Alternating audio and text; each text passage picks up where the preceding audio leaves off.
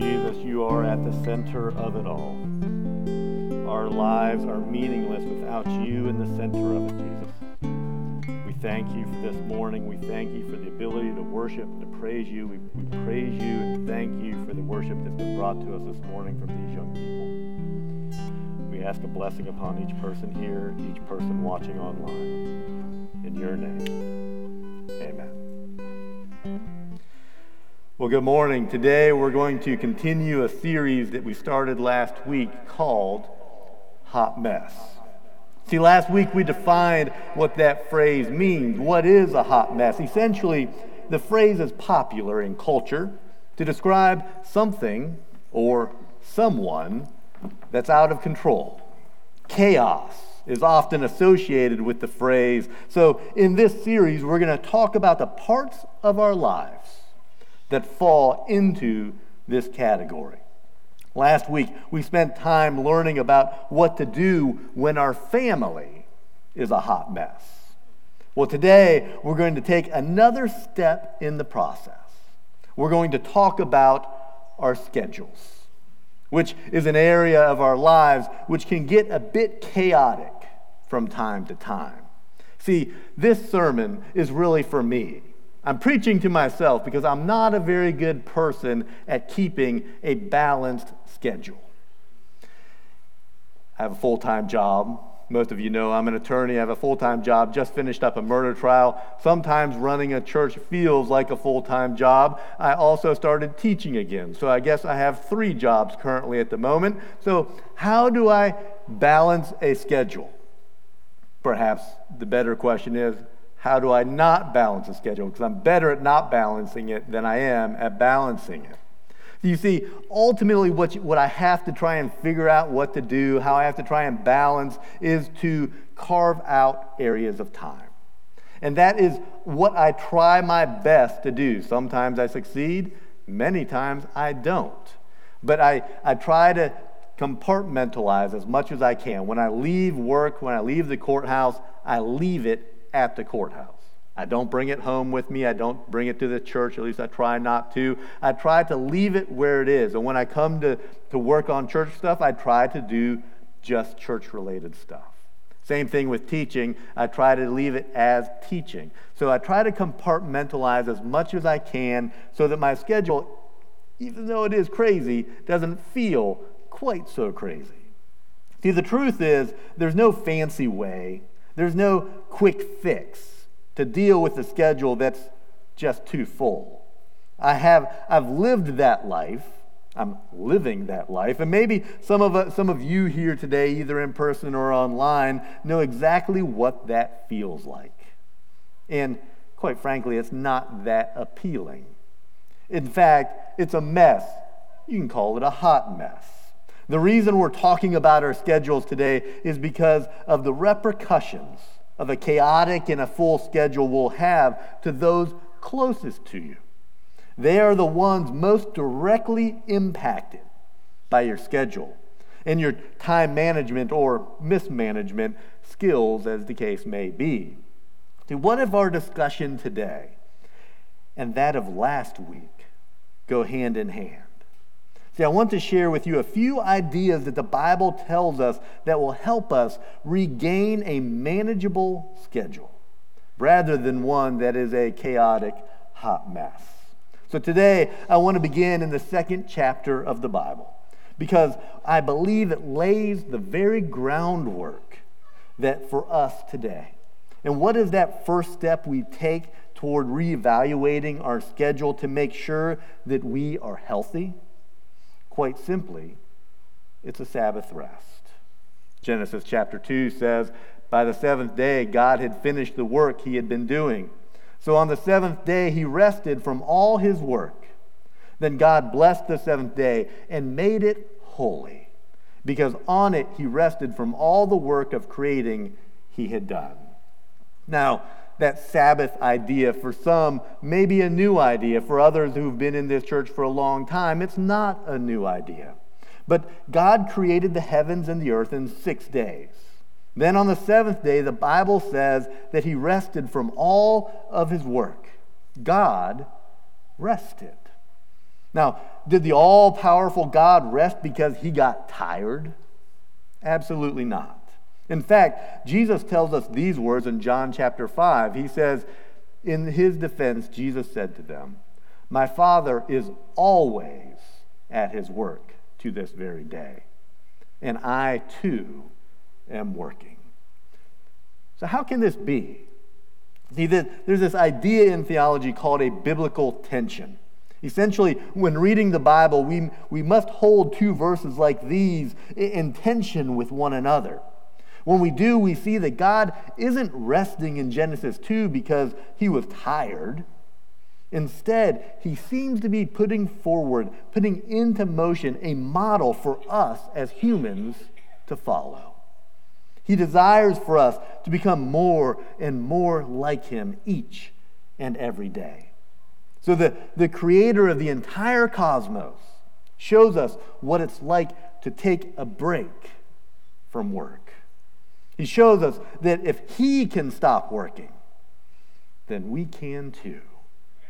Now, how many of you know that there's a difference between rest and a Sabbath rest? See, this very well could make or break your schedule. And it reminds me of a time when I finished my first semester of law school. See, that first semester of law school, and this is really a law school thing, you have no grades the entire semester. The entire grade comes down to one exam at the end of the semester. Talk about a little bit of stress. So you get to that end of that first semester, and in the library, everyone was there with their books open, cramming, and I was there too, but I reached a point that I just couldn't learn anymore. I probably could have forced myself to, but I reached a point where I was like, you know what? I need to get out of this place. So I packed up my bags, walked out of the library, and everyone looked at me like I was crazy. What are you doing? The exam is tomorrow. I had reached my boiling point. I got in my car, I drove to Grandfather Mountain, and went hiking. I needed a break. Now, this was before I had even become a Seventh-day Adventist. In fact, I had never even heard the term Seventh-day Adventist at that point. But I knew internally I needed a break. I needed a rest. So I did. Now, that rest for me was getting out into nature. It wasn't going home and sleeping. I just needed to get away from a library and a bunch of books and a bunch of people stressed out about an exam. Now, I can say that my grade probably reflected that. But my mental health was probably better than some of the others. See, maybe you can relate with this season in my life from law school. Either way, you can get the best sleep you've ever had and still feel exhausted. Why? Because you haven't made time for a Sabbath rest. See, Sabbath rest looks different from just pausing from your work that you've been doing the other 6 days of the week. It means doing something else with your time. Sabbath rest is an act of faith, which means that it isn't easy to do, and it can feel a bit overwhelming. And if I'm honest with you, it's a struggle for me. You see, those of us who come up on the stage and serve in a church, Sabbath isn't very restful, the Sabbath day. In many churches, whether they're Adventist or not, most people who get up and preach or get up and sing, they take another day of the week off as a Sabbath day. But for me, quite frankly, I don't do that. I probably should, but I work 5 days a week. I come here and preach, and then on Sunday, I prepare lessons to teach during the week. I'm pretty much going every day. So when I'm preaching this sermon, I'm really preaching it to myself, and you're just kind of listening to the conversation in my head. See, this type of rest can radically change your life, can change your schedule. Stepping out in faith can feel awkward. But we must make faith choices each and every day. We must choose God over other things in our lives. We invest our best in the things of God, and He will take care of the rest. See, I'm not here just to tell you you need to read your Bible more, even though we probably all do. If that were my point, we would all have gained a lot of head knowledge, but it would never truly sink down into our hearts. Instead, I want to direct you to a single verse in the book of Psalms, one that can radically reshape the way you think about time invested with God, especially in relation to where it fits in your schedule. Psalm chapter 84 and verse 10 says, "Better is one day in your courts than 1,000 elsewhere. I would rather be a doorkeeper in the house of my God than dwell in the tents of the wicked." There are 365 days in a year. That would mean that 1,000 days, as the writer talks about in this verse, is almost 3 years. In 3 years, you can do a lot. In 3 years, you can get a master's degree. In 3 years, you can finish law school. In 3 years, your child can complete middle school. 3 years is a long time. The writer of this psalm is completely convinced that a single day, one 24-hour period with God, is greater than 1,000 years doing anything else. So I need to ask you, more than an entire day with God, does your day consist of any time with Him? Maybe you're sitting here today and you're at the end of yourself. You're at your breaking point. You've tried to figure out all of this stuff, and all you feel at the end of the day is drained. Your schedule's full. But you're still making time for family, maybe even a day off or two during the week. How could this be? See, it's all about what you and I are pouring our lives into. The rhythm of investment with God must be a daily decision. Maybe it happens when you wake up in the morning. Instead of checking email, looking at your calendar, scrolling through Instagram, maybe you physically get out of bed, walk over to a Bible, and spend some time with God. Or maybe for you, this needs to be an evening activity. The workday's finished, but prior to going to bed, you want to close your day off the right way. See, I'm simply advocating that you try something, that you take a step in faith and invest your time with God.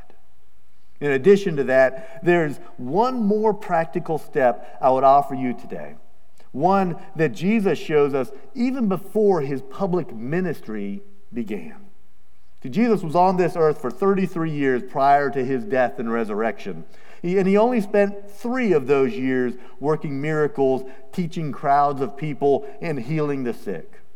And the Scripture only tells us just a small bit about Jesus' life before any of that was happening.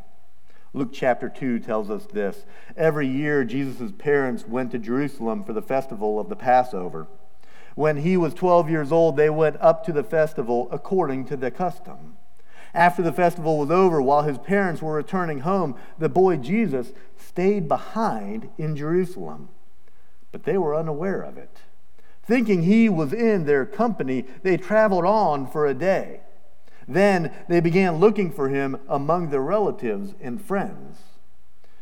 When they did not find him, they went back to Jerusalem to look for him.